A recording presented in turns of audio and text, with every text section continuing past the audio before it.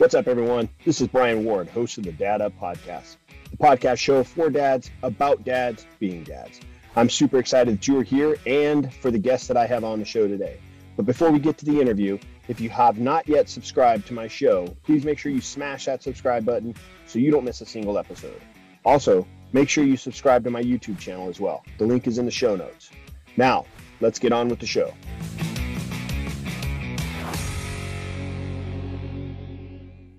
Welcome to another episode of Dad Up, everyone. Thank you guys very much for joining me. I'm really excited for my guest that I have on today. He and I have gotten a chance to connect over social media.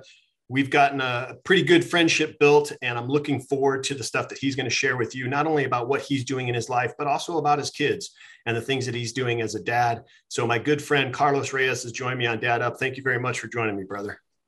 Thank you, brother. Thanks for having me and finally making this happen, man. Thanks for being flexible. It worked out. Here we are.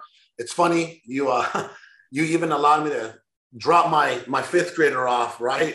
We're supposed to be on, 15 minutes ago. And then you said, hey, and I said, hey, I'm dropping off my fifth grader. And you were like, totally cool. This is what the podcast is all about, being a dad. So here we go. Yeah, absolutely. We've had a couple of scheduling conflicts over the last, I would say, probably month or so now, but I'm glad it finally worked out. I'm really, really looking forward to this conversation and excited to hear not only about the things you're doing, because it's stuff that I'm actually interested in, and it's stuff that my wife and I have talked a lot about, being in real estate and actually home flipping, and it's something that is kind of, I guess, inspires me, is something I'm really, really considering looking into further. I've talked about a lot about it with my wife over the years, but also more importantly about your kids. You got two girls, and I'm really interested in hearing how you're kind of raising them and how things are going on that end. So before we get started and all that, let's start off with you. I want to know, for my listeners who may not know who you are, I want to know a backstory of Carlos, how you kind of grew up and the things that you kind of went through, and then how you transitioned to who you were to who you are today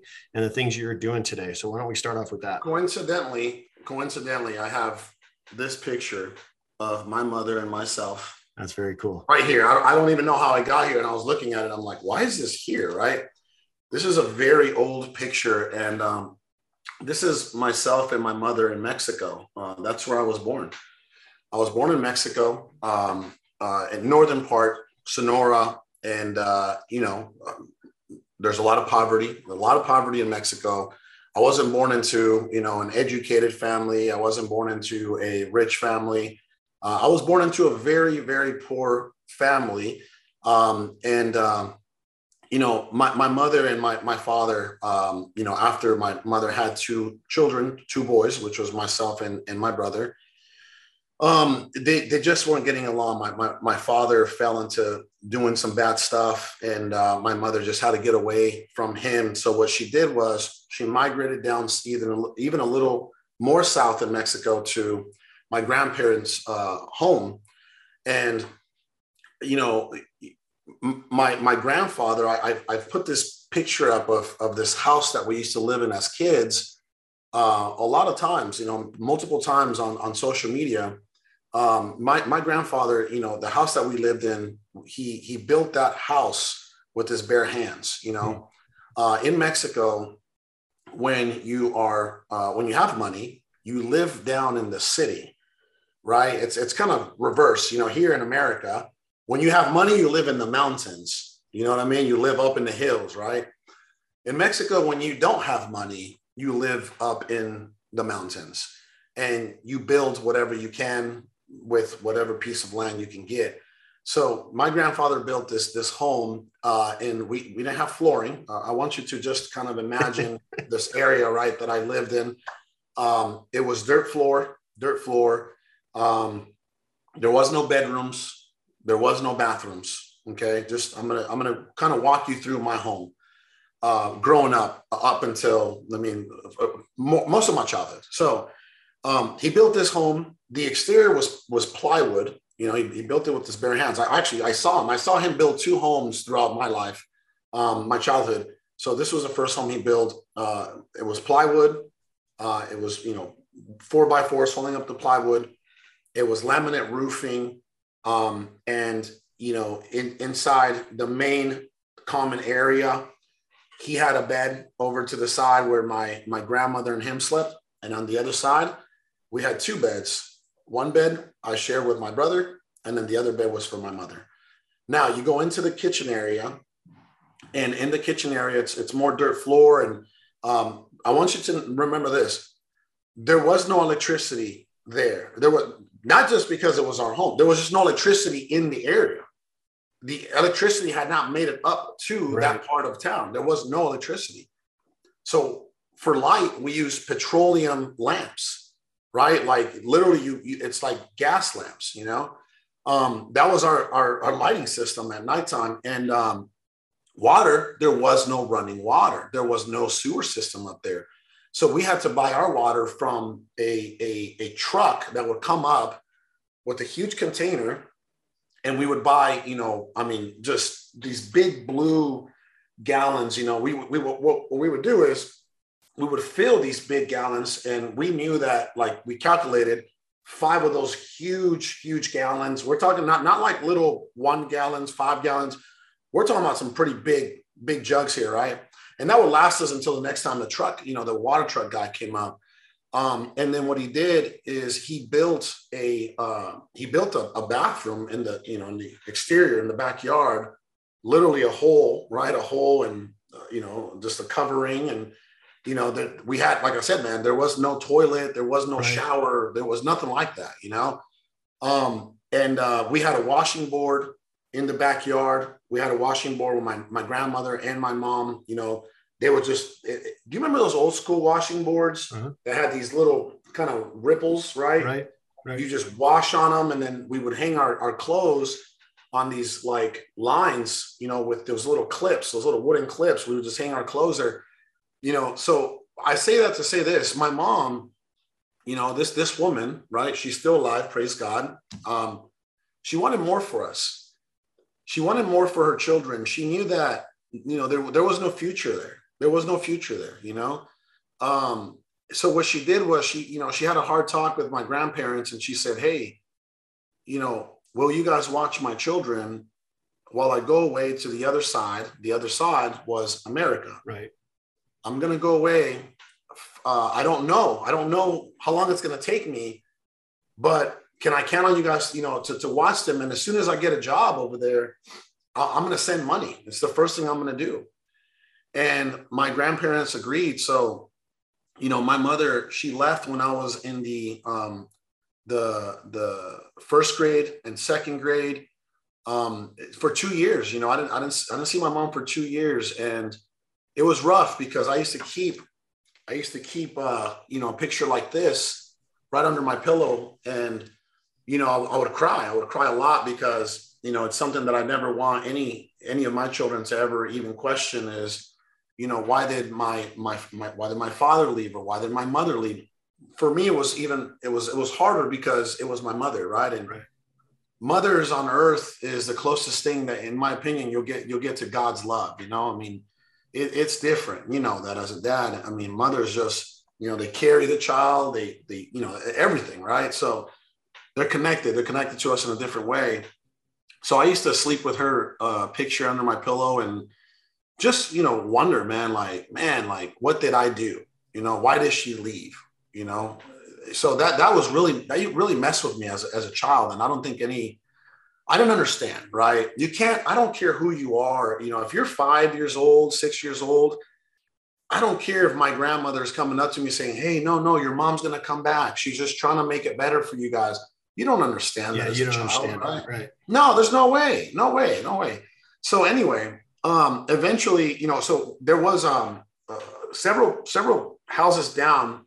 There was one person several houses down that had a telephone, and that's where my mom would call Fridays at 5 p.m. Like clockwork. And that's where we would talk to, on a weekly basis. And it was always a hard talk. It was like, where are you? When can I see you? Why aren't you not here?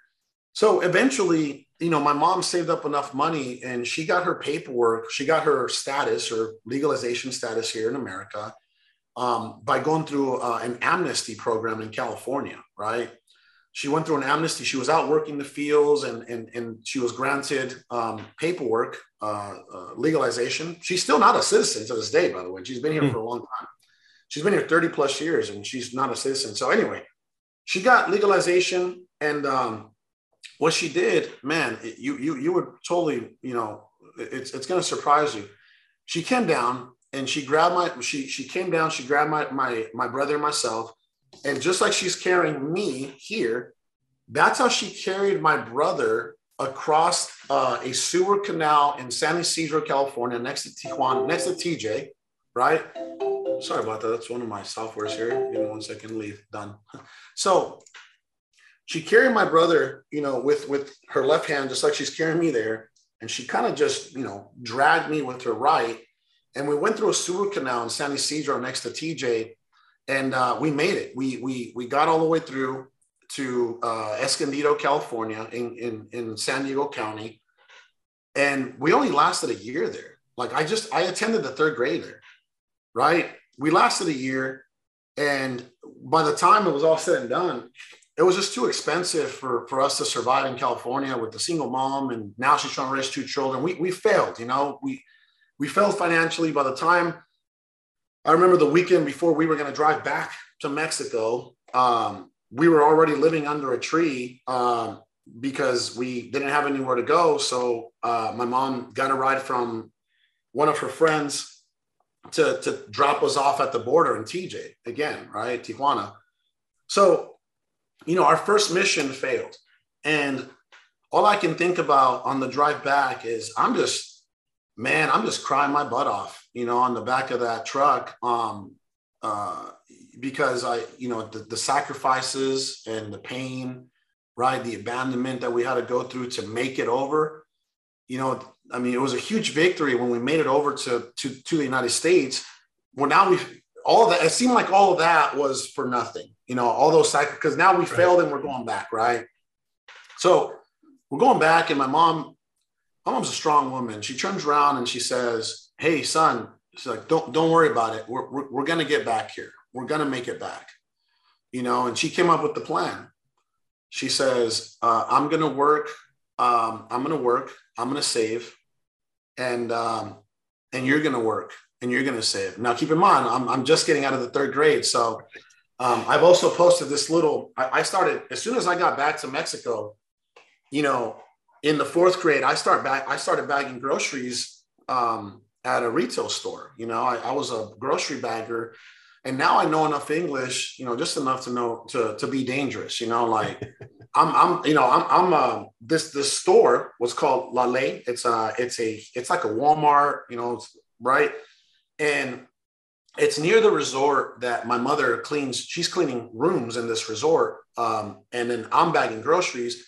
Well, a lot of Americans would come to the store, so I would speak a little. I was the only guy that spoke English there. So, brother, when I'm telling you, I was walking away with $10 a day. And that might not seem like a lot now, but this is like the mid 90s, right? This is around 95, 96. And, my mom's making like $20 to $30 a week, working 10 hours a day, cleaning hotel rooms. Brother, I'm making $10 to $20 a day, on tips, right? A dollar. Think about it, right? If I get 10 Americans to give me $1, I just made $10 for the day. That's about half or a little less than half of what my mom was making a week, right? Working like 10 hours cleaning hotel rooms. You know what I mean? Right. So anyway, between her and I, we save up enough money, and then we send her to Phoenix, Arizona. She had some friends here, and they told her it was much more affordable. These people used to live in California, and they're like, "Hey, it's much more affordable here." And then sure thing, man. We gather up enough money. We send her over here on the bus. Here goes another year and a half without my mom. Now, I'm in the fourth grade, fifth grade, right? Sixth grade. And, I don't have my mom again. Right. So anyway, this time, she comes back and she says, "I'm not going to make the same mistakes I made last time. I'm just going to bring you're the oldest. I'm going to bring you over first." Right. I think I'm in the 7th grade. So I'm around 12 years old at this point. Watch this. This is, it gets even crazier. So she pays a guy in Nogales, Sonora, $25. $25. It's a human smuggler. It's a coyote, right? Again, I don't have papers, man. I'm not legal here. So she pays this guy 25 bucks and she tells the guy, she tells me, hey, son, I'm going to wait for you on the other side of this fence, right? In Nogales. He's going to take you to me on the other side of the fence. Listen to him, listen to him. Whatever he asks you to do, just do it. So sure thing. When the guy told me to duck, I ducked. When he told me to run, I ran. When he told me to army crawl, I army crawled. When he told me to jump, I jumped. I jumped through this fence in Nogales, met my mom at the McDonald's, and then we made our way up to Phoenix, Arizona. And to this day, $25. It's the best investment. Right? Looking at it from an arbitrage standpoint, it's the best investment my mom ever made. 25 bucks to get me over to this country. So we get over and, I'm at 12 years old, brother. I'm already working out in the construction sites, like just with the wheelbarrow, cleaning up after people. And it's funny because, I was watching these people like renovate these houses at 12 years old. And look what I do. Look, I literally write books about this now, right? So I'm watching these people just renovate these homes. And I'm like, man, one day I would like to renovate these houses, because I'm just a wheelbarrow guy. I'm just throwing all the trash, right? And they're paying me under the table cash, 12 years old. So I don't, subconsciously, that was already there. I'm like, one day I'm gonna renovate homes. And I did that at 12, I did that at 13, and then at 14 years old, my mom, I don't know how she did it, but she got me to work in the airport.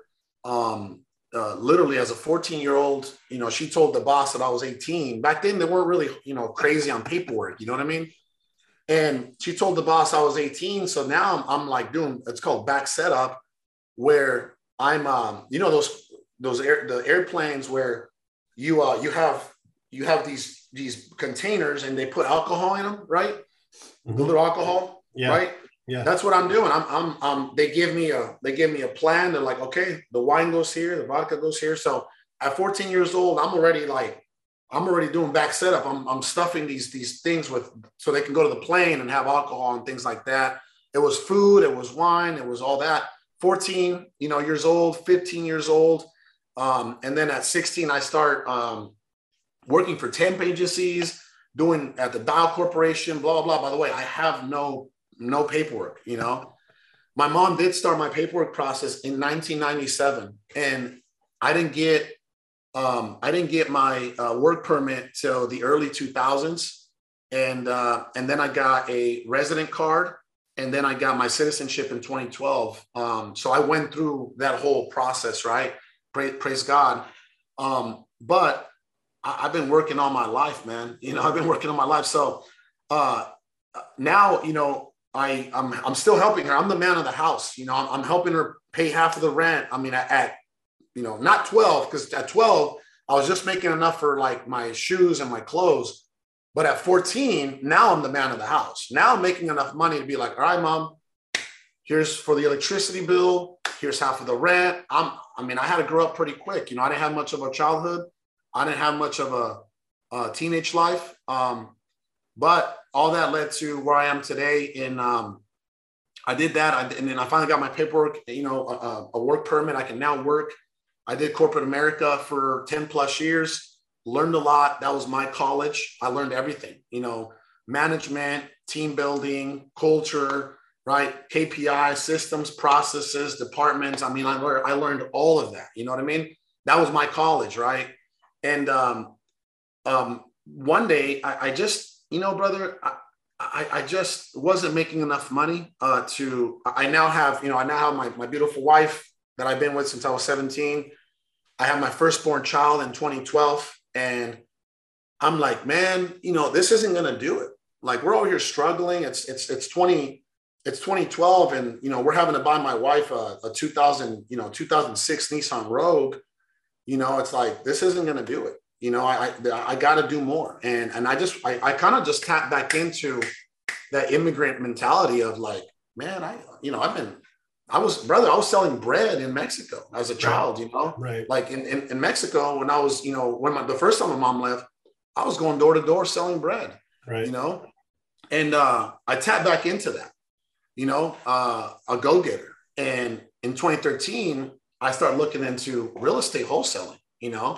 I read a book. It was called Flip by Nick Ruiz, who's actually one of my really good friends now. It's funny, like, you do well in any business, and your mentors become your friends. You know what I mean? It's a beautiful transition. So anyway, I read this book, Flip by Nick Ruiz. It was $10, and man, it said, become a real estate investor. You don't need money, you don't need credit, and you don't need a real estate license. I'm like, check. Right? I'm like, I don't have any of that, right? But I've always, remember when I was 12 years old, I always wanted to flip houses, right? So I discovered this thing called wholesaling, where you're just the bird dog. Like you're the deal finder, right? You're the deal sourcer, where you are finding off-market discounted houses, right? And you're solving problems. Okay. So whatever that book told me to read, man, I'm telling you, I would read chapter 1, and chapter 1 would say, praise God, by the way, that, this happened, right? I took massive action and made a lot of rough draft moves, because it said, go drop 100 bandit signs every weekend. And I'm like, I don't have money for bandit signs. So my wife, I don't know if I've posted pictures of literally handwritten bandit signs in the back of her 2006 Nissan Rogue, right? So I'm dropping 100, 150 bandit signs every single weekend. And I finally get this phone call from a disgruntled landlord. She has this rental property, Hispanic lady. She doesn't want nothing to do with it anymore. She's like, I just want cash. I just want to sell it. I'm out. I don't want to deal with everything that's going on. I don't want to re-rent it. I don't want to upkeep it. I don't want none of that. I said, okay. So then what I did was, right, this started my entire journey to where I am today. I literally put that lady under contract, right? For, I think it was 87,000. At that, I mean, look how long ago, houses were 87,000, right? Right. So I put her under contract for 87,000. Now I don't have $87,000. Remember, but I found the deal. The house was worth about 130,000, right? 130, 140, actually. I found the deal. I don't have 87,000. So I put her under contract for 87,000. I take her to Starbucks with me. She signs the agreement, her and her husband. And I'm like, okay, well, what does the book tell me to do now? All right. So the book is telling me that I have to find a cash buyer, right? Closing the deal. Look, I wrote this book with everything you ever need. Like, okay, I got to find a cash buyer. Oh, it's finding a title agency. Okay, let me find a title agency so I can open escrow on this contract, right? Okay, cool. All right, boom. I opened up escrow, and it's telling me to find a buyer. I go on Facebook, right? Hey guys, I have a off-market discounted property. Is there any cash buy? Brother, I'm going nuts. I'm just like, I'm going into real estate groups. I'm going into all kind of Phoenix, yard sale groups. I'm just trying to sell this house because I can't close on it. So then I sell the property. I found a guy named Brian Ponciano, and I sell the property for $92,000. What I did was, it's called an assignment of interest, right? So here's the contract. Let me get another piece of paper. People can actually learn here. You know what? I'll give out my book for free at the end of this call too. Oh, that's awesome. Watch this. So then, now there's another contract called an assignment. Right there, an assignment. So I have a contract for 87. I have an assignment, and I assign the contract for 92,000. Right? Boom, 92. Brother, 6 months, 2,400 bandit tons later, I stuck it out, and I stuck it out, and I stuck it out, and I stuck it out, right? I don't know how many weekends are in 6 months, but man, it was getting to the point where I was trying to pay people like, hey, if I give you $50, can you drive me around? Because it's easier for me to get off the passenger seat and put all these bandit signs down, right? So I assigned the deal, and I made a check for $5,000, man. $5,000, right? I made a check for $5,000, and I'm like, I used to have to work an entire month, by the way. Technically, I worked a lot harder to get this, but it was like one transaction, one deal. That $5,000 changed the trajectory of my life, forever. That was 2013, right? Look what's happened since this $5,000 check. You ready? 1,200 plus homes, okay, since 2013 across the entire country, right? Started 31 companies and then consolidated them down to 16, 12. Now we have 12 companies, too many open doors. Started teaching other people how to build and scale a real estate investment operation, not just a little hustle like I was doing here.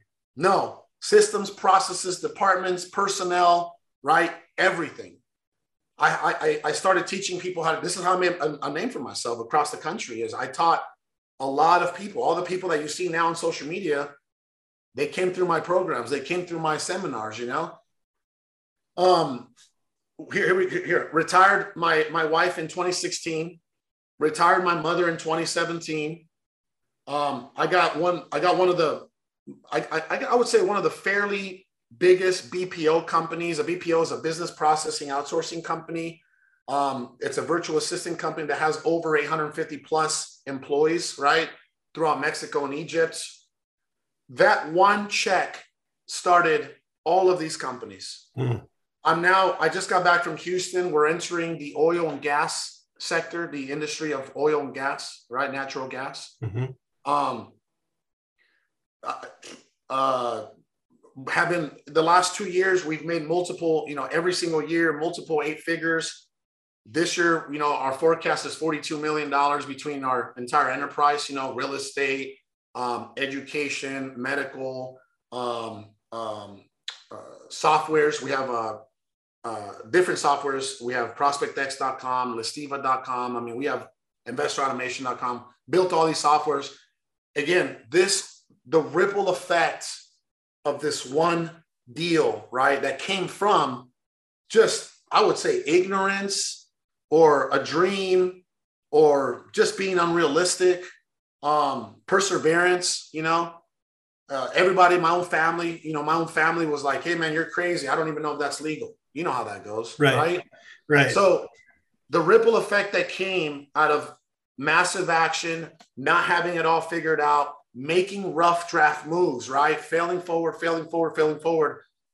Now, here we are, financial freedom. I don't think, God willing, I don't think that my family, at least for my generation and possibly my daughter's generations, I don't think we ever have to worry about the lack of, electricity bill, mortgage, etc. You know what I mean? Right. So that's where we are today, man. And, in 2016, I started doing some speaking.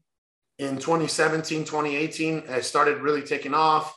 In 2020, I was speaking on the biggest stages across the country, next to people like Ed Milet, Dean Graziosi, Gary Vee, Andy Frisella, you name it, Tim Grover, Jim Quick, right? I praise God, man. Like I've been able to speak in front of these, all of them, everybody, right? And I'm the only like Mexican born speaker in these lineups every single time. Yeah. I'm the only Mexican born speaker in these lineups. And to me, that's it's just a big blessing from God. You know what I mean? Do you think your hustle really came from your grandfather originally? Because you didn't have a relationship with your dad. No, I did not. So, but it's funny. Great question, bro. Here we go. That's okay. Now the good questions start, right? So watch this. So my grandfather, so two sides, right? Let's talk about both grandfathers. My mother's, by the way, the grandparents that took care of me, those were my father's parents. Oh, okay. Right? Ironically enough, watch this. From my mother's side, her father, he was an evangelist. He actually, he spoke the word of God, and he traveled from city to city and tribe to tribe, taking all his kids with him, preaching the gospel. Okay. That's a little bit of a hustle, if you ask me. Yeah. Right. My grandfather from my father's side, yeah, that man worked till he was about 90 years old. Okay. He died when he was about 98. So I saw him hustle. I would literally just sit there, brother, as a little boy, sit there on one of the trenches that he would, like, because when you start building, the way he would build a house, he would create this huge like trench where the foundation was going to go. And, I would just sit there and watch him just with the pickaxe, just right. And I'm just watching him, and, he's drinking water. And I still remember all this when I was a little boy. So yeah, I saw him hustle hard too. Now, my mother, look at her, the way I see it. So I learned, I call it, my 5-step success formula. I learned this from my mother, just watching her, because as human beings, we learn the most through demonstration, not reading, not talking, not hearing. We learn the most through, monkey see, monkey do, right? As children, that's just the way we grow up. So, I saw her have a vision, and, she made a decision, and it was very hard for her to make this decision of, I'm going to leave my kids. Right. And I'm going to go into the uncertainty in another country. Right. So for me to see her do that and witness her, I think that left some type of imprint in me. So I saw her make a decision. I saw her stay committed to that decision. I saw her make, every sacrifice you can think of. Her work ethic was undeniable, unmatched. And then her perseverance, because that's what my 5-step success formula is. Literally decision, right? Commitment, sacrifice, work ethic, and perseverance. I saw that in my mother. That's how I learned that formula from her. And then I, once I got going in 2013, I applied that same formula. I made a decision that this is not what it was going to be for me and my children and my family. Right. And then I committed to that decision. There was a lot of things that would try to pull me away from that decision. And I made every sacrifice you can think of. I sacrificed my relationships. I sacrificed my hobbies. I sacrificed my own health. I sacrificed everything. Honestly, bro, I was willing to die to get it done. A lot of people won't, like, I would tell God, I'm like, I wanted success so bad at one point that I'm like, I'm willing to die for it. And that's what it takes. Yeah. Because I would rather die having achieved it than live and not try. You know what I mean? Yeah. So for me, it was like, there was no in between anymore. I had already made the full commitment to the other side. And obviously I worked my butt off, sacrificed everything, worked my butt off, and I never gave up. Perseverance, never, ever gave up, man. And, think about it. 6 months of dropping bandit signs, 2,400 bandit signs later, most people would probably give up even after a month, every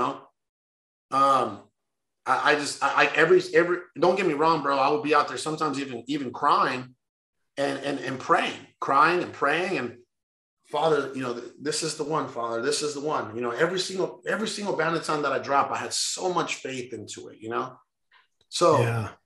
That's where we are, man. That's where we are today. And, it's been a great journey, and I hope that, God continues to bless us the way he does. And we want to continue to bless everybody around us. You know what I mean? That's where we are today. Yeah. And you have 2 daughters now. How old are they? I got a 10-year-old. She's a 5th grader, which is the one I just dropped off. And I got a 4-year-old, and she's still here at home with us. And she, again, monkey see, monkey do, right? So now the beautiful thing, I'll give you an example. This is where we're going to make the switch from entrepreneur to dad, right? Okay. So yesterday, my 10-year-old and my wife, they got into a disagreement. It was about her hair, ponytail, whatever, right? And they got into a real disagreement where my daughter's crying and my wife is frustrated. And now I'm sitting here driving my 10-year-old yesterday, and she's crying to the point, and this, who would think, but you and I both know that as parents, our kids look at us as superheroes. Right. We are we are everything. You know what I mean? Like if you tell your kid you're ugly, they're going to believe you. Right. And you're going to hurt them. You're going to scar them for life. Right. So that's what I'm saying. So I'm taking my 10-year-old and she's just crying in the back of the car and she can't even catch her breath. She's like, I can't believe that my mom, you know, like, and I'm like, all right, baby, I put the window down. I say, hey, I said, we need to breathe. You know, let's breathe, baby. Let's breathe. And then I go, hey, listen, I said, a bad moment, baby, isn't a bad day. Right. And a bad day isn't a bad life. Okay. Then I kept telling her that a bad moment, but you know, I can't believe it. And, baby, a bad moment isn't a bad day and a bad day isn't a bad life. I said, I promise. I said, I'll bet you anything that your day is going to end beautifully. You're going to have such a great day. No, my day is already ruined. You know what I mean? Right. So we gather her up because I got to take her to school. Right. I don't want her to walk into her classroom crying and then people think that we're abusive at home. Right. So, right. So she comes back home, brother, yesterday, and her mom are now, you know, my wife and myself, we try to play this game called Fortnite with her. It's a video game. All right. And now they're having a blast. And I'm getting a massage. I get a massage on Tuesdays at 9 p.m. here. Yesterday, I got it at 8. She comes up to me as I'm on the table and she kisses me. She's like, I love you, Dad. You know, have a good night. And I say, hey, I said, what did we learn today? And she says that a bad moment isn't a bad day and that a bad day isn't a bad life. You see programming, right? Right. So that's what we're doing with our children now is, you know, there's an old saying, and I say this all the time. I read it from Bruce Lee. I don't know if it's Bruce Lee or not, but he says, don't give your kids all the things you didn't have. Teach them all the things you weren't taught. So I'm making it a point now to just pour into them every day. You know, all the things that I wish that, you know, my father or even my mother poured into me as much as she could, but she just wasn't, she was a hard worker. She's a hustler. She's a go-getter and she's very smart, but she wasn't reading, you know, Think and Grow Rich and Secret to a Millionaire Mind and The Magic of Thinking Big. She wasn't reading these books. You know what I mean? Most of our parents weren't. Yeah, they weren't. So that's the beautiful thing about all this knowledge that we are acquiring through our colleagues and books and seminars is we can pour that into the next generation, you know, and now start to build, right? You know, you start to build, okay, here's my generation. Well, let me start building the next generation.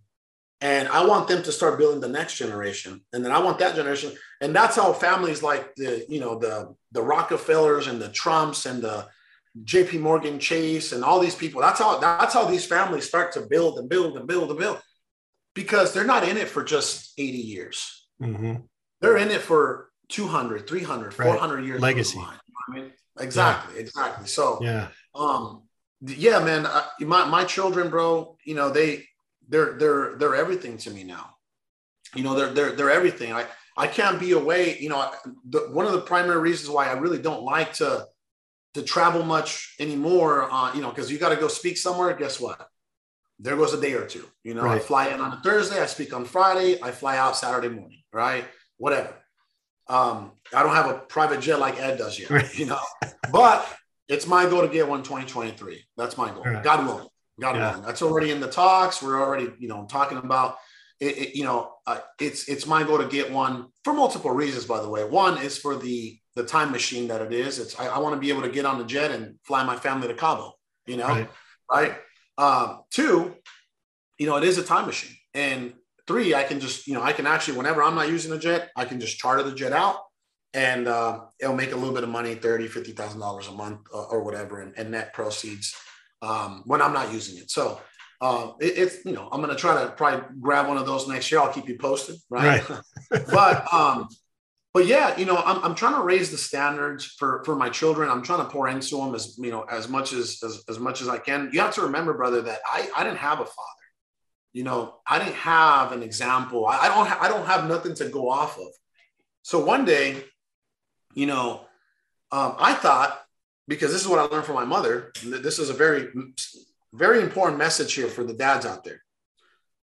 I thought that me proving or showing them love was through acts of service. like, hey, I don't need to tell them I love them. I don't need to hug them. And yeah, maybe I would casually, right? But I'm like, I'm working for them. I'm providing for them, right? They don't need anything. I thought that was enough because that's how my mom showed me love. Right. My mom was, imagine being a mom, single mom, trying to raise men, right? She wasn't like, son, I love you. Come here. How was school? No, it was like, I'm working my butt off. I'm providing for you. I love you. Right. Yeah. Well, I thought I was going down the same road, and, my wife, had a hard talk with me, and, she's like, hey, she grew up with a great father. Right. And he's still around, and he's still such a great guy. And, she says, my father worked his butt off and showed us a lot of love at home. So, that was that. And I didn't know how to be a father. And then my brother-in-law, who also grew up with a good dad, he says, hey, why don't you just be the father to your girls that you wish you would have had? Right. Why don't you just be the father, that you wish you would have had? And then, everything started to change, man. Like I was playing dolls yesterday. You know what I mean? Like I was playing with the LOL dolls. Like literally I was playing dolls yesterday. I was playing with dolls the day before. I was probably playing dolls before that, Right. So now, I try to give my children love and attention, not just security. Yeah. Now I try to give them love and attention as much as possible, as often as possible. Yeah. It's interesting that you say that, because I talk a lot about it on my show about how kids really spell love, and they spell love TIME. The time that you're spending with your kids. Where did you learn that, by the way? I learned that from actually another guest that I had on my show. It was a parenting. What was his name? He was a pastor. And okay. Because I say that all the time. I didn't coin it, because I learned it from a mentor. Yeah, no, I learned it from another guest, and I have to say it's something that it hit me like a ton of bricks, because it's something that I've always been good at as a dad myself. I've always been conscious about the time that I spend with my kids since they were babies. But, yep. I coached my kids in the sports that they played from the ages of 4 all the way up through high school. I mean, I was constantly around, and that's how was my interpretation of love, is the time that I'm spending with them. So when he said that to me, I went, wow. I mean, that's what I've been doing. That's exactly what I've been doing. And that's what a lot of dads don't understand. They think that, hey, I have to work these 80-hour weeks so I can put food on the table and clothing on your back and a roof over your head. That's my love to you.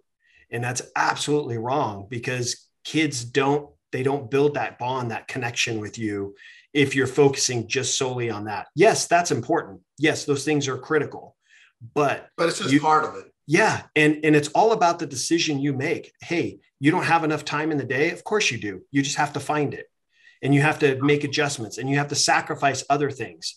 And part of that was, when I was coaching, when my boys were in high school and I was coaching, there were times where I work in corporate America. So there were times when I was getting up at 4 a.m. to go into the office so I could leave by 2 so I could go coach their games.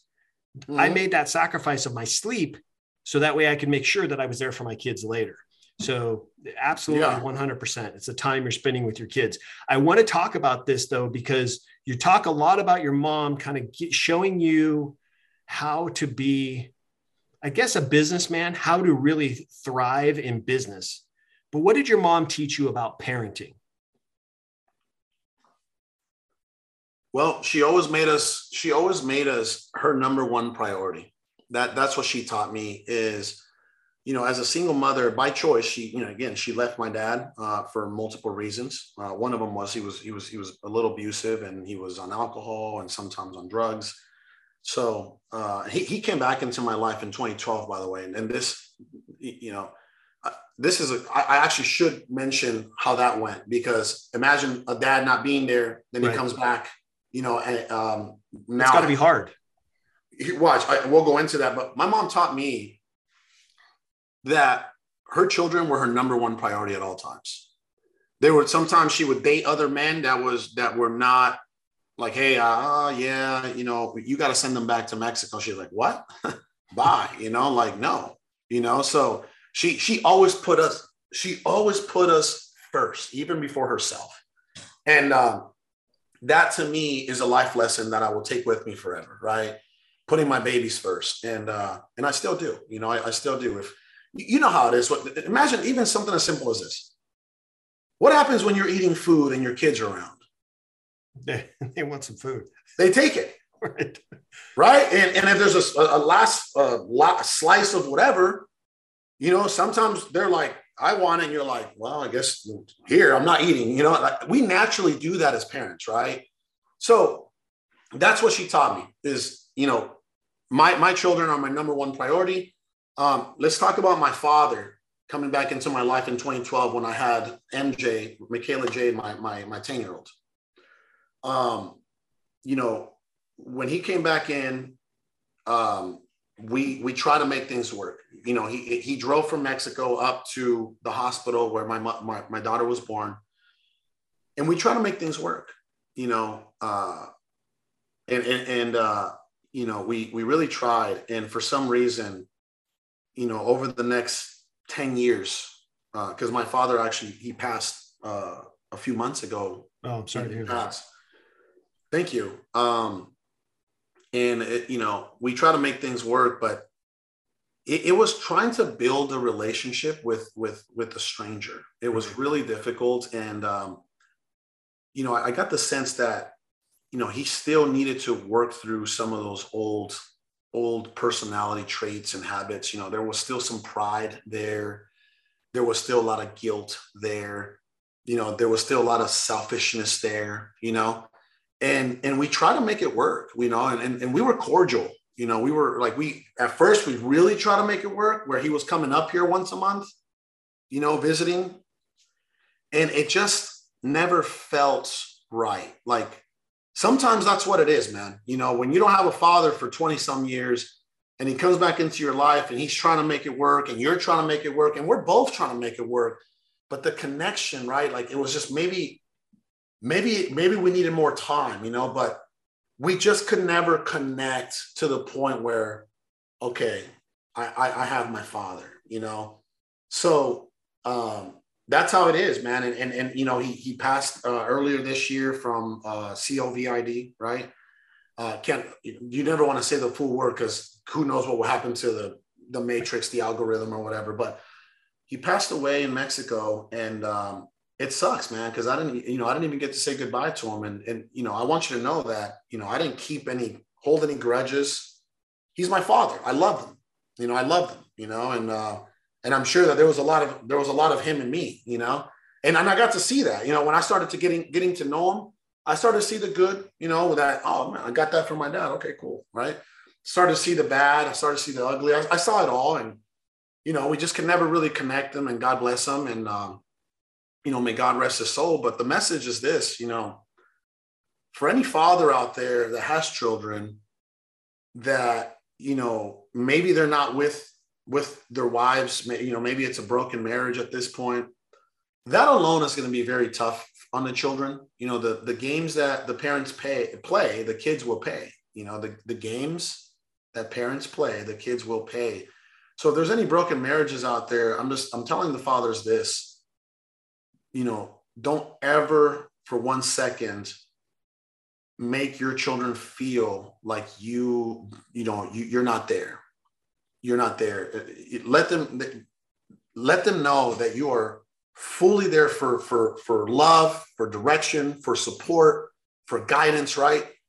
Every day. Send a little text message every day. Make the effort. Water the grass. You know what I mean? I think your children, whether it's a broken marriage or not, and if it's not a broken marriage, even more so, make the effort every day. Don't ever allow too much time or too much distance to play a factor, because sometimes some relationships and some wounds are just not repairable. So, for all the fathers out there, don't waste another day. Right. If you technology, like we have the capability now of literally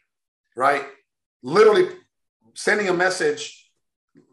By the way, that's Ed. Okay. Literally something like this, right? Like the little record, hey son, I just want to let you know that I'm thinking about you. I love you. I'm here for you. Whatever it is that you need, I want to be here for you. So, my door is completely open for you. Right. Send, you see, even something as small. What did that take me? 5 seconds? Right.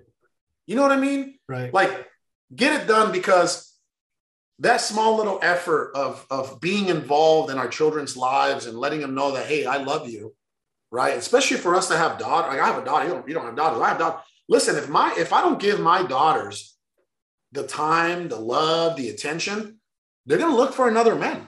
Yep. And that might not be ideal.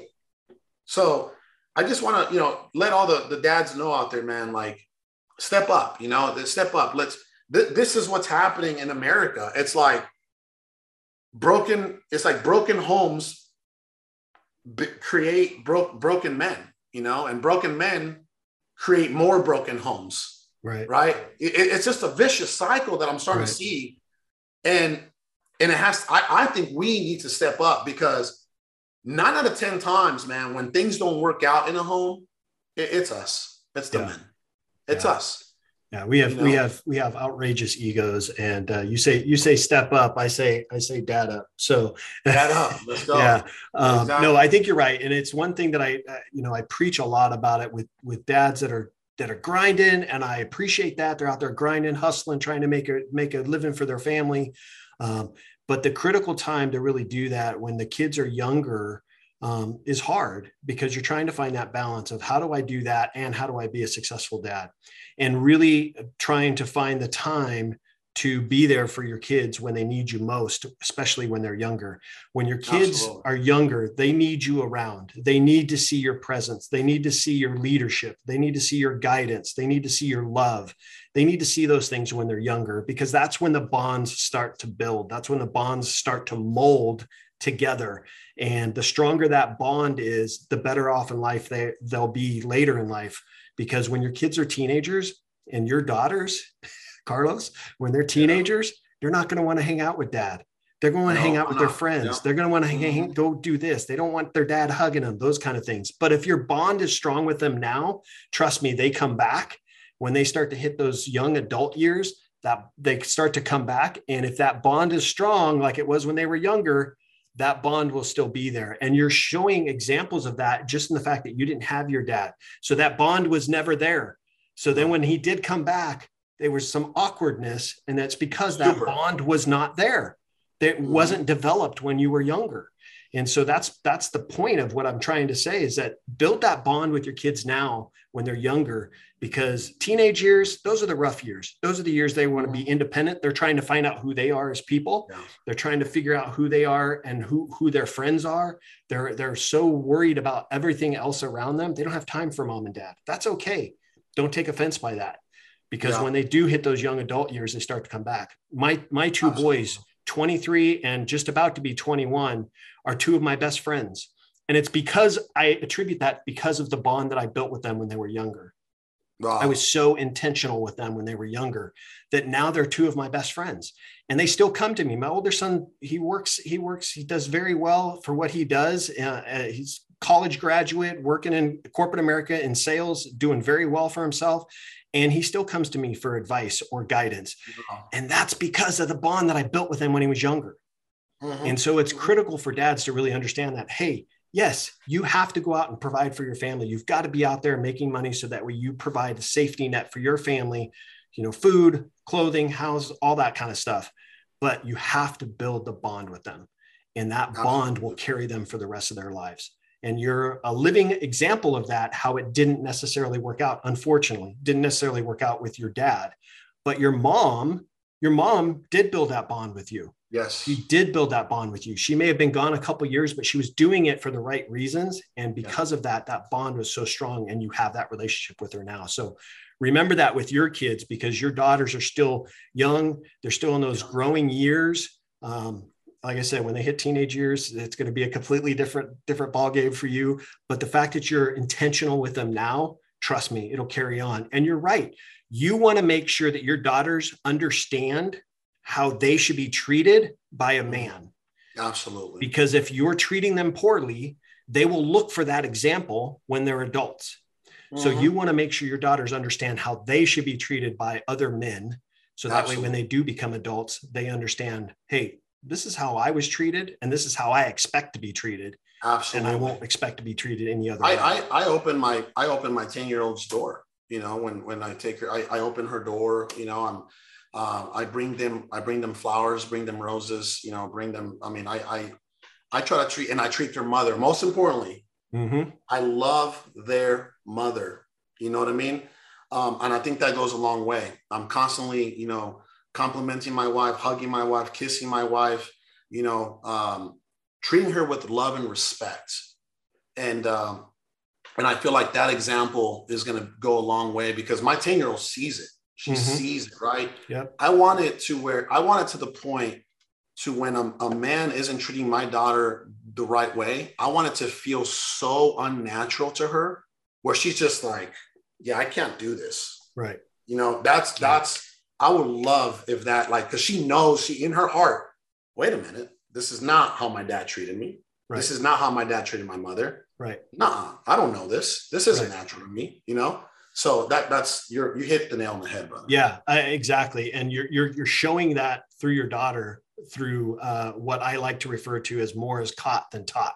So you're not teaching your daughter these things. She's seeing it. She's seeing the examples. So she's catching those examples and she's retaining them. It's going to carry forward. So well done, man. Well done. Let me ask you this, because I running out of time here. I know you got a busy day ahead of you. But if my listeners wanted to look you up, learn a little bit more about you, best place for them to do that. And then, easiest place is Instagram at Carlos, CarlosReyes, Carlos Reyes on Instagram. And I try to be very responsive, and the DMs. I don't think that's something that I'm ever going to stop. I've been doing that since 2013. No matter who you are, right? Whether you're a blue check mark that comes in through the DMs, or you're just a regular, up and coming person that is just looking for some advice. I feel like, and don't get me wrong, it might not be right away, but I will get to it, and I will serve whoever finds me on there and, ever needs any piece of advice. So Carlos Reyes on Instagram. Yeah. And just so you know, the Carlos Reyes, he does have the blue check mark. So make sure you look for that as well. To make sure. I was one of the few lucky ones. I heard a lot of people now, they got to portray to be DJs and musicians to get a check mark. So right. I was one of the few lucky ones that actually legitimately got it. Yeah. Awesome. Well, listen, Carlos, I'm certainly thankful for who you are, not only as a business person, but also as a dad and a husband. The things that you're doing, keep it up, because you're doing it the right way. You're providing for your family the way you need to, but you're also intentional with your time with your kids. And also, I am thankful for our friendship. I'm thankful for our continuing friendship. I'm looking forward to growing this thing, and I'm looking forward to staying in contact with you, my friend. I really, same, brother. Next time really appreciate it. Let's go to lunch. Yeah, absolutely. Next time I'm out in Arizona, I definitely will do that. My younger son just moved there to college, like I was telling you before we started recording. And the next time that we're out there, I'll definitely hit you up. I got to get your cell phone number. So let me make sure I get that. But so thank you again for being on the show. Really appreciate it. Look forward to staying in touch with you. And for all my listeners out there, make sure you look up Carlos Reyes. Check out things that he's doing. If you're interested in any type of anything dealing with real estate, whether it's home flipping or just buying, selling, whatever it is, and you need some advice or have a question, reach out to him, because he does respond. He does respond to his DMs. Oh, so, by the way, my free book. So I didn't create this book, by the way. I didn't create this book to sell the book. I created the book because a book changed my life, So if they go to Best REI Book, BESTREI book.com, they'll go to a link where they can just download the book straight to their phone for free. So bestreibook.com, or you can buy it on Amazon for like, $20 or something, but don't do that, right? If you want a physical copy, obviously go to Amazon, but bestreibook.com and get my book for free. And, God willing, the book can change your life the way a $10 book changed my life, many moons ago. Awesome. Well, make sure you guys do that. Make sure you guys go to that website if you want a copy of the book. Like he said, a book changed his life, and I'm certain that if you're interested in doing any type of thing in real estate, that pick up this book, it'll change your life. So Carlos, thank you again, brother. Thank you guys all for watching this episode of Dad Up. I look forward to seeing you all on the next one. Thanks so much for listening to the episode. Make sure you guys subscribe to my podcast and YouTube channel. And please do me a favor, leave a rating and a review. Would love to hear from you and see what you think of the show. Stay tuned for more exciting episodes each week. Until next time, thank you for listening to the Dad Up Podcast.